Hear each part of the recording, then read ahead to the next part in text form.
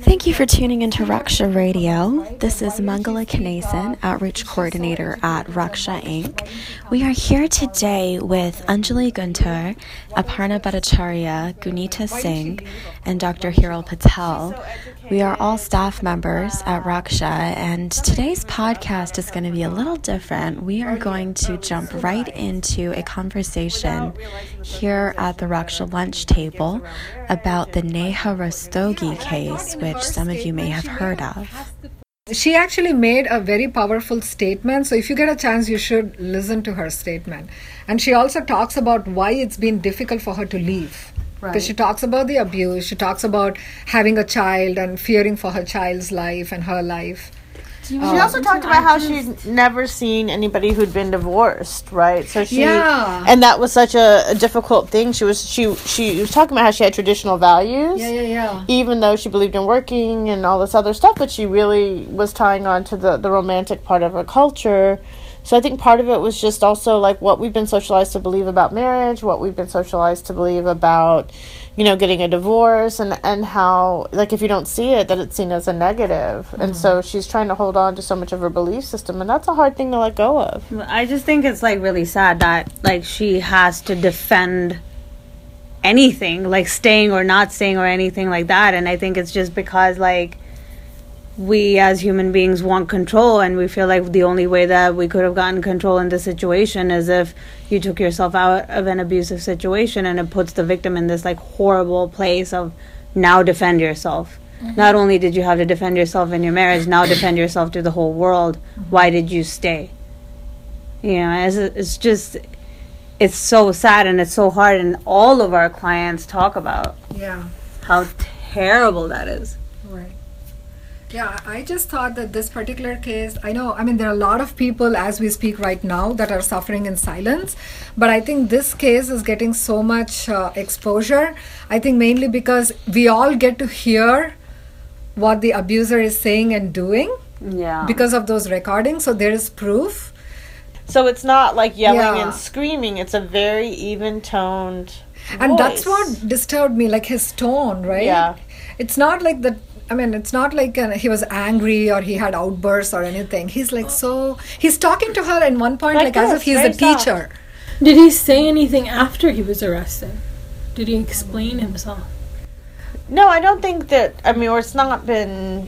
Yeah, it's not been recorded. I don't know what he said in his... That's the thing, no one's asking him what's, why did you abuse? Why did you... No, part of his statement was that what he was trying to do was make his family stronger. So his whole thing is that he's trying to get her to not react and to behave better, and this is part of his justification in, this is how he makes his family stronger and better, and that's part of the reasoning that he's using for how he treats her that way. Mm-hmm.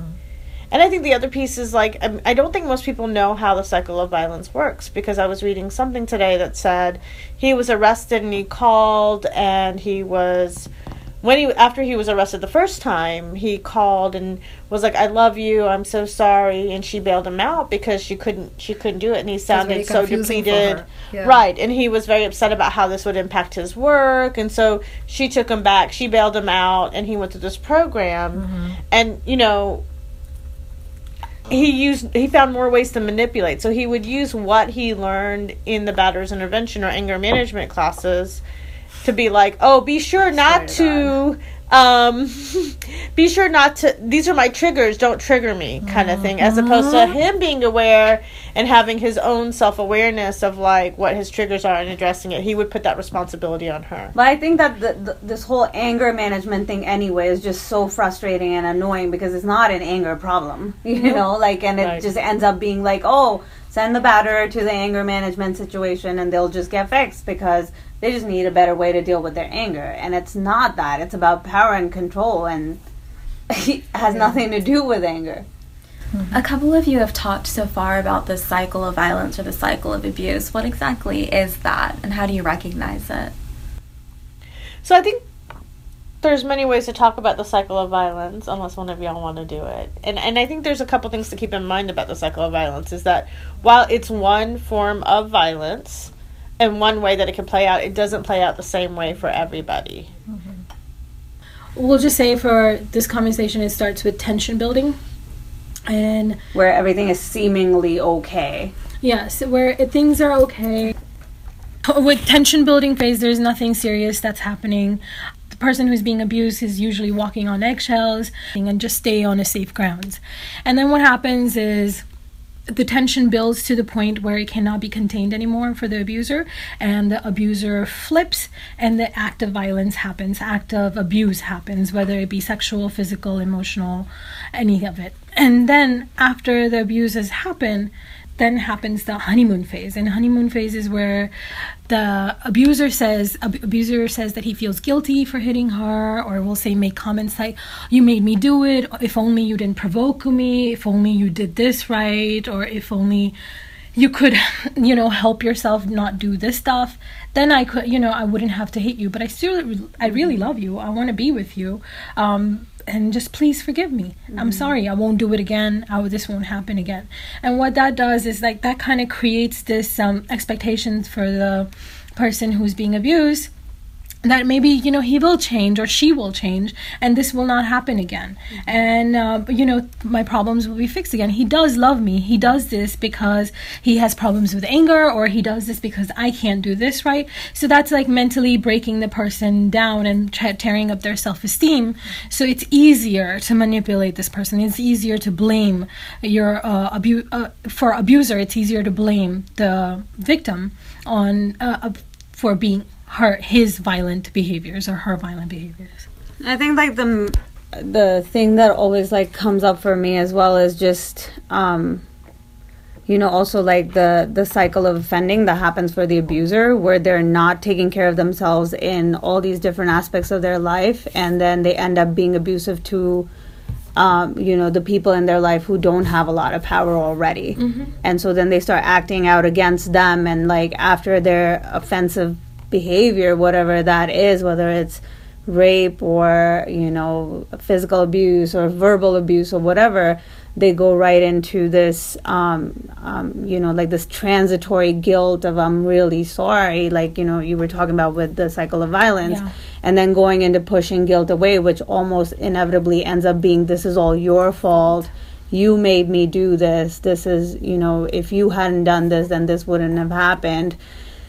And, as human beings, we want to have power in our lives. And so we end up just as human beings, end up blaming ourselves as well. Because if I can control it, if I can do this and then the abuse will not happen, then I feel better. But if I know that there's nothing that I can do to make the abuse not happen, that makes me feel even more powerless. And helpless. Yes. And that's why we end up blaming ourselves so often about like why this happened to me, because I want to know that I had some kind of power in that situation.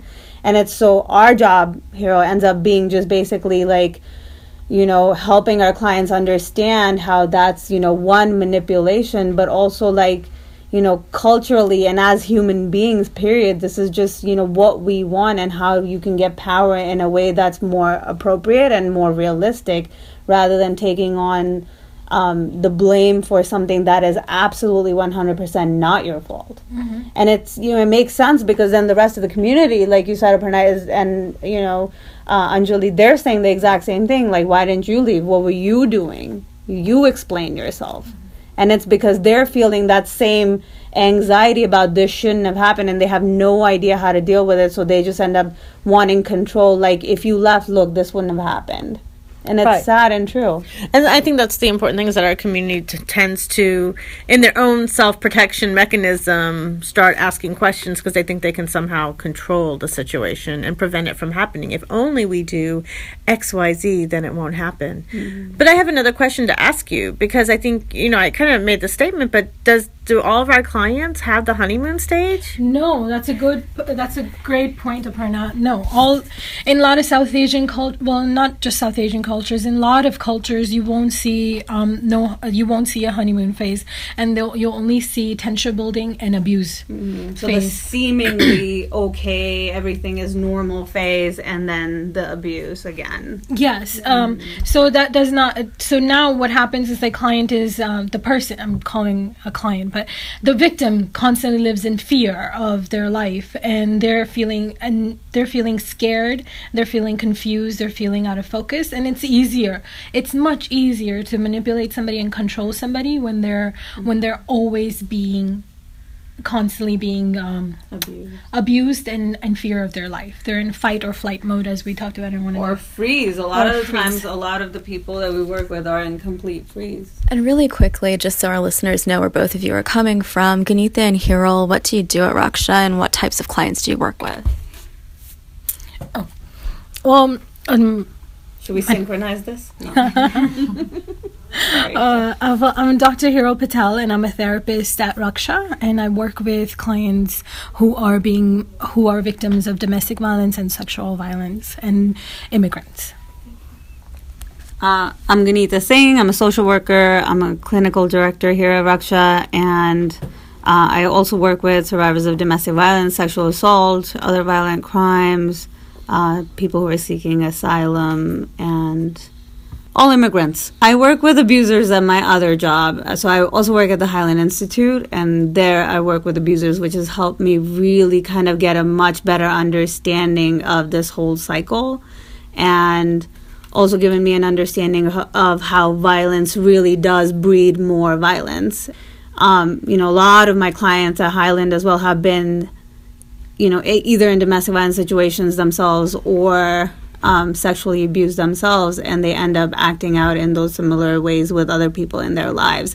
And no, that doesn't happen every single time, but there is research saying that most people who do engage in abusive behavior have also been through a lot of abuse themselves. And so I think that's what we're also constantly trying to, talk to our clients about, with whether or not staying in a relationship like that, how is that going to impact them and their children? Because a lot of our clients worry about, but what about my children? They need a 2-parent household and all of that stuff. So it's, it's basically a lot of education and a lot of helping them, giving them information so they can make a much more informed decision about, what's going to be best for them and their family. And, where they're not just working off of a little bit of information based off of emotion and culture alone, but also realistically, what can you expect? So you were talking about how a lot of the abusers have been victims of domestic violence and or sexual violence, and they do have history of abuse in their past, but that not to use that as an excuse. Not at all. Yeah, and I know, Gunita, that's not what you meant either. But at Raksha, none of us believe that that's an excuse to use violence to justify what's happened to you. So for sure, even when we're working at Highland, it's not about, you were abused, therefore you are no longer accountable, but it's more about, yes, you were abused, and let's get you out of that cycle so that you can be in a different cycle that's much healthier, so that you're not ending up trying to gain control of your life by being abusive to other people, because you are able to think for yourself now. No, you weren't able to think for yourself, and you weren't able to control your situation when you were a child, but you are now an adult and completely capable of making better decisions. So let's start doing that. Yes, and you have to be accountable for your actions. You have to take responsibility for that. So you can get appropriate help that you need, but that does not mean that your violent behavior, is excused or justified. Yeah, absolutely. Those are great points. One of the things that they talked about was about children, right? And, about staying in you mentioned this, Gunita, about how many people want to stay in the relationship because of their children. I think both of you said that.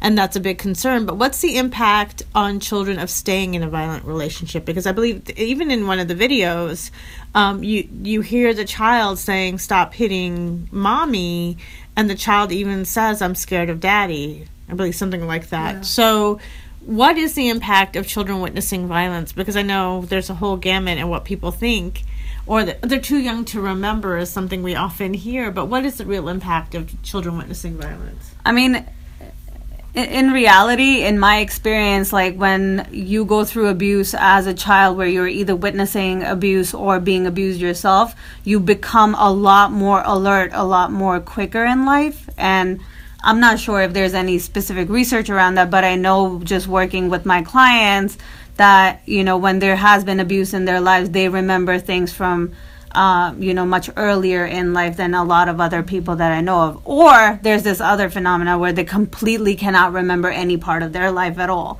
So it's, it just goes from like one extreme to the other based on like whether they're hyper vigilant or absolutely frozen in a state of like complete panic. And so can you define hypervigilant?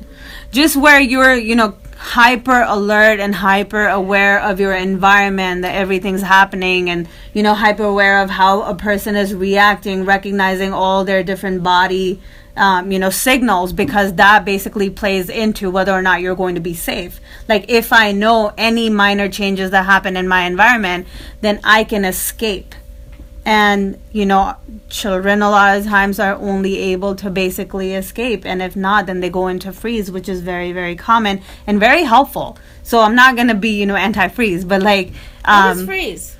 So freeze is basically where you just cannot function. So it's a very natural response where your body just completely shuts down in order to preserve any energy that you might need to escape later on, if there is at all a possibility of doing so.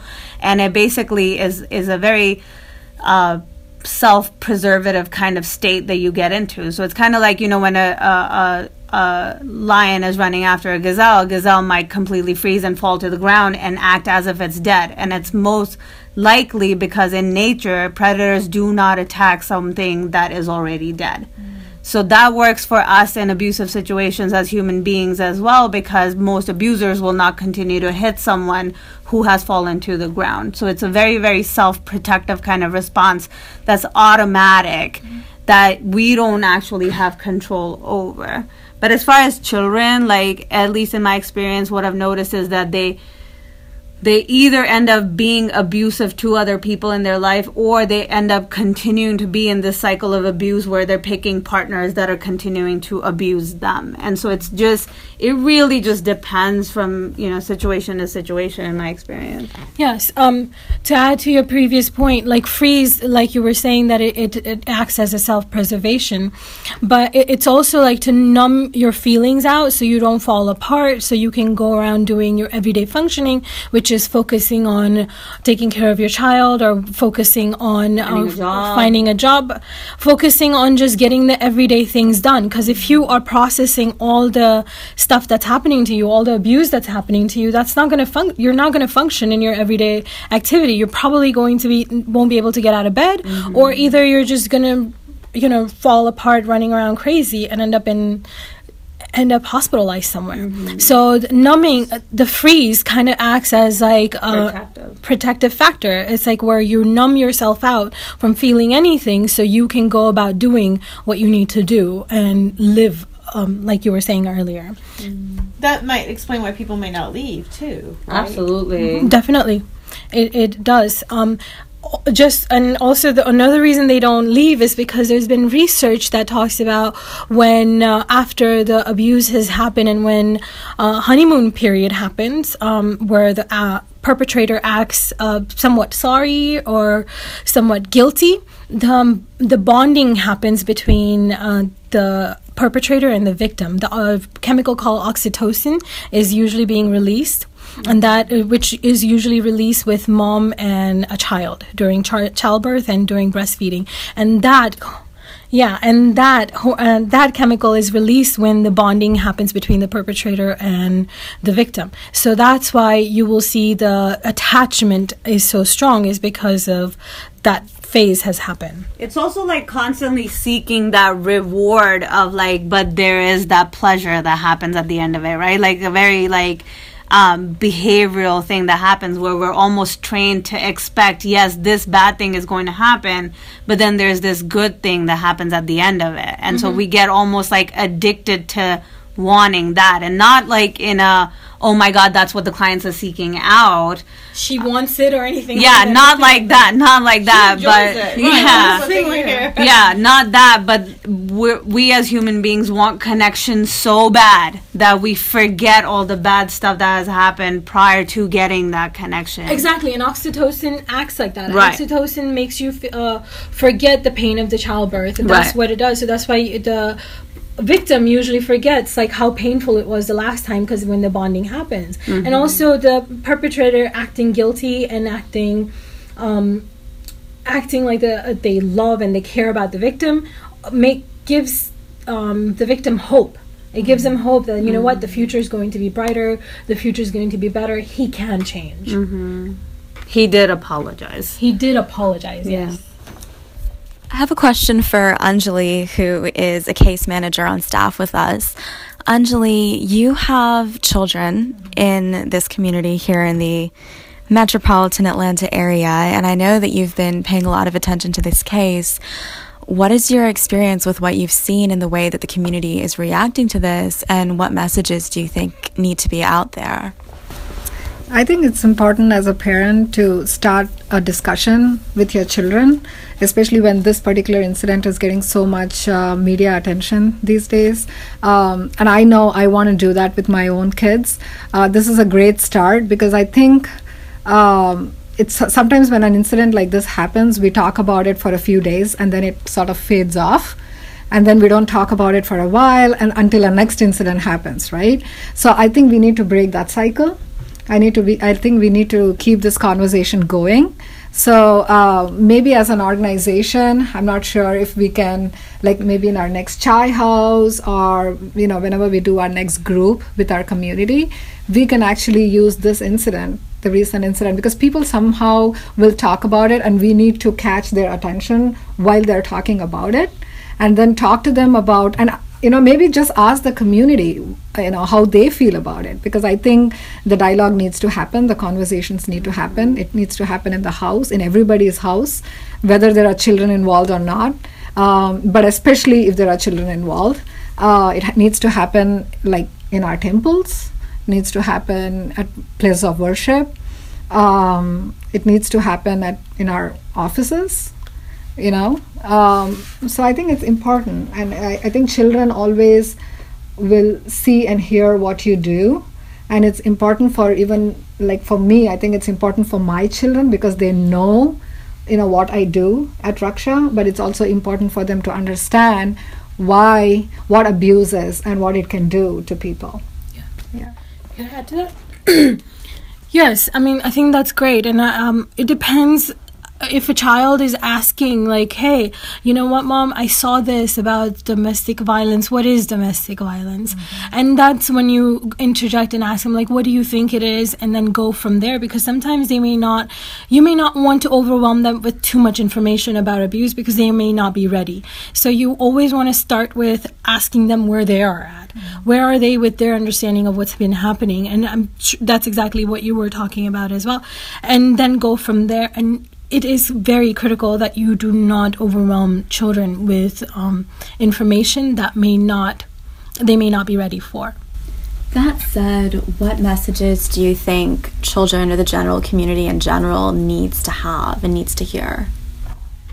I think they need to hear, like going along with what Hiral said, like starting at where they are and what information they have, and then depending on their age, giving them appropriate information based off of that. So I don't think it's a good idea to act as if it does not exist, even with young people. Because I think more than anything else, more than protecting them, it makes them feel crazy because they're hearing all of this stuff, and then the adults in their life who are supposed to have this information are saying, no, that didn't happen, and so like it's like trying to put a blanket over something that can't be unseen. And so I think it really just depends on where the people are that you're talking to, and then giving them information based off of really their age group. I mean, of course, if it's an adult, you can have a much deeper conversation about what that means and all of that stuff. But even then, like, we do have to be mindful of who we're talking to, because, like if you have, people who are being abused in the same room as just general community, like they might get triggered by all the, you know, stuff that's being said in the community about abuse and all of that stuff. So that's not to say don't bring it up. It's just to say, like, just being mindful of what might come up. So one thing that we do at Raksha is also, like, you know, make people aware of, if there is something that's uncomfortable for you, please leave the room, you know, and take care of yourself in the best way possible. And we make ourselves available afterwards to talk to the community members about, hey, what happened? How can we support you? And all of that stuff. So that, you know, like, having those conversations, Anjali, like you said, is extremely important. And I agree 100% with Hero about, you know, starting where the child is and really basing the information off of, like, you know, like, this is what is appropriate right now. And we can talk about it more as you get older, but, you know, this information that you have is really scary, and it makes sense that, you know, it would be something that you want to talk about. So you normalizing their curiosity about difficult things that happen in the world, you know. Yes, and I absolutely want to emphasize that it is important, because, like, if they've seen it and they know about it and they're coming to ask you about it, that means you do need to talk about it. Mm-hmm. That means they are ready to have a conversation about it. And I guess it is up to the parent to decide, you know, how much information it needs to be given. But it is critical, like Gunita was saying, and like Anjali was saying, that not to ignore it, because it is happening outside. They will hear about it, and if you don't talk about it, they will find out information from inappropriate sources and inaccurate information about what it is. Absolutely. And I think one thing to also keep in mind as parents is that you don't always know what exactly to say. And I think it is completely okay to say to your child, you know, I'm not sure about how to talk about this at this moment. How about I get some time to think about it and we come back to this at a later time? It is okay to tell your child that you don't have all the information. In fact, it's actually quite beneficial to let your child know that you are just another human being, you know, and it's, your child is not going to freak out about it. They're going to know that you're going to talk to them later on. And I think that, you know, is another way to also connect with your child on a deeper level. I know that we've all been hearing and seeing a lot of reactions on social media platforms for this. We're here right now with Anjali, Aparna, Gunita, and Hiral. They're all staff members. I'm Mangala. I'm also a staff member. What are some of the reactions that you've been seeing on social media? And I'm going to direct this specifically to Aparna, because I think that she's seen a lot of it because of her connections with our community. And what sort of messaging do you want out there to either emphasize what community members have been saying or to counteract some of it? I think some of the important things we need to remember is, number one, that we're not blaming the victim and that we're not second-guessing the choices and decisions that she's made, that we honor her journey. Like, she was living with this violence for 10 years, and she made the choices that were best for her. And her child. And I think those are important things that we need to kind of hold and honor. I feel like a lot of people, while they're outraged, I'm really glad that people are talking about it and that they are sharing it, because they can experience just a small piece of what the survivor was experiencing. I think the important thing is to also keep these conversations going, but making sure that we're not, like, coming back and making a lot of judgments. I've seen judgments about, somebody said they were mad because she didn't leave and how educated she was, and it doesn't matter. And so I think that's the hard part of, like, how do we honor? Number one, we complain that people don't come forward and talk about this, and here she's had the courage to come out and share with us what she's gone through, go to media, tape record it, and really give us an insight of what survivors face, because most people don't understand this. And I think one of the things the community really doesn't think it's a problem. They don't think it happens in educated families. There's this or rich families, right? And so the reality is it happens in all of our communities. People need to own that, but people need to find ways that they can support individuals without judging and without having to be the expert. I think we all want to be an expert. It makes us feel really good, but is that really helping the person in front of us who's really struggling to figure out a path for their safety? And I think those are important things to keep in mind. Can I say something? Also, that she was, like, extremely brave for what she did. Absolutely.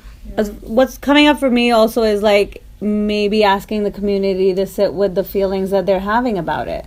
The feelings of, like, feeling stuck themselves, or feeling really afraid that this could really happen to anyone at all, because those are things that we don't like to feel, and those are things that we don't like to think, and yet that's exactly what it is. So just kind of sitting with your own feelings, and also like finding a safe space to process your own feelings that are coming up about this story. Thankfully here at Raksha, we can talk to each other and process this amongst ourselves, but also like, finding a group of people for yourself that are not going to be judging, the person who's been abused or you for having any feelings that you're having, but finding a safe space where you can just have a conversation about it.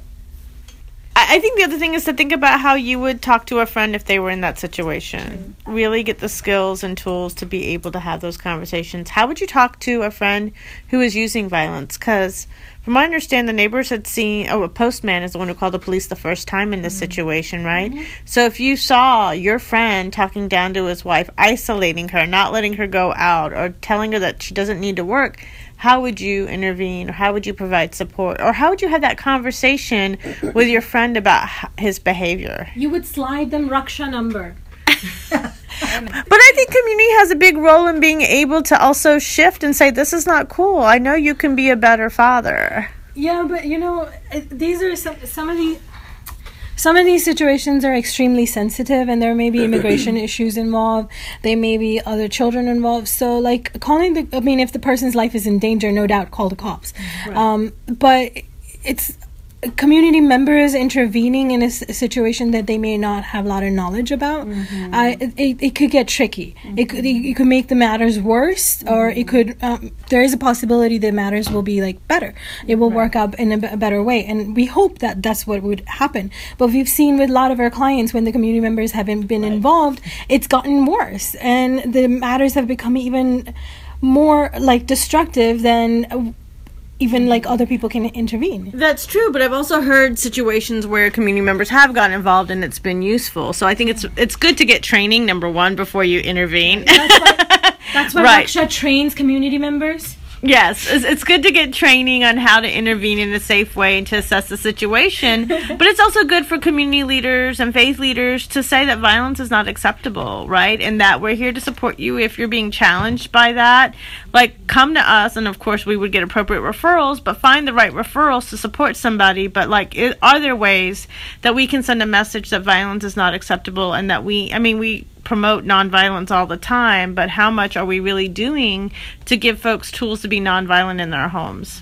So can I say something that comes up for me around that is also just, like we're wanting, like you said, I think like we're wanting people to speak up, but then they're not speaking up, or when they do speak up, they're getting so much backlash for why didn't she leave and all of that stuff. And I may get a lot of backlash for this, but I feel like a lot of the abusers get the exact same experience. Anytime that they are willing to talk about it, they're afraid that there's going to be backlash about how dare you do this, and this is not okay, and a lot of shaming, which is what we do as, human beings. We start shaming people when they are acting in ways that are not acceptable, instead of also giving them the space and saying, all right, well, that is not acceptable. We are going to hold you accountable, and you can get help, And I think that piece is the one that's always missing. It's more, and I'm not saying that they cannot be held accountable. They absolutely do need to be held accountable, but in a compassionate way. I love that. That's always one of my favorite things. And that's what I meant when you intervene. Can you intervene in a way that's not shaming, and in a way to say, hey, what's going on? And showing that person is still of value, because I think part of what happens is the more we isolate somebody, the more they're going to get angry. Absolutely. And the more they're going to take it out, because they feel like a lot of their power is taken away. So how can we give them the power and the choice to help themselves? Yep. Right? And that's something at the end of the day, we've got to give our community tools for both abusers to be better, and to learn to not use violence, and then giving our community members tools to intervene in a way that supports survivor safety, in and children's safety at the utmost. And I think, like, speaking of safety always needs to be the first consideration, even before you decide to intervene in a situation. And I think talking to the survivor first and foremost about, are you okay with me doing this? You know, and really getting the survivor's consent to speak to their abuser. Right. Yeah. And respecting if they say no. Yeah, Yes. exactly. Because knowing the boundaries is important, I think. Because sometimes our clients are not ready to talk, you know. Yeah. And the reality is when they leave is the most dangerous time in the relationship. It's when the abuser knows that they no longer have power over that individual, and they're going to do whatever it takes to regain that power. So knowing that leaving is not always the answer, and it could also be a very dangerous situation, which is why we have to continue to listen to survivors. Thank you very much to the four of you for this wonderful conversation. Is there anything that you would like to leave our listeners with, specifically therapists? I would just say be kind to yourself, because this is really difficult stuff. It's hard to, you know, sit there and hear what happened. It's hard to talk about it. And so just, you know, making sure that you're checking in with your body and making sure that you're paying attention to any kind of anxiety that's coming up, and really starting with being kind to you, because then you're going to be a lot more kinder to everyone else that you're either speaking to or that, you know, you're talking about in this situation. Thank you so much, Gunita, and thanks to all of our listeners and all of our participants. Don't forget to tune in again next time to Raksha Radio.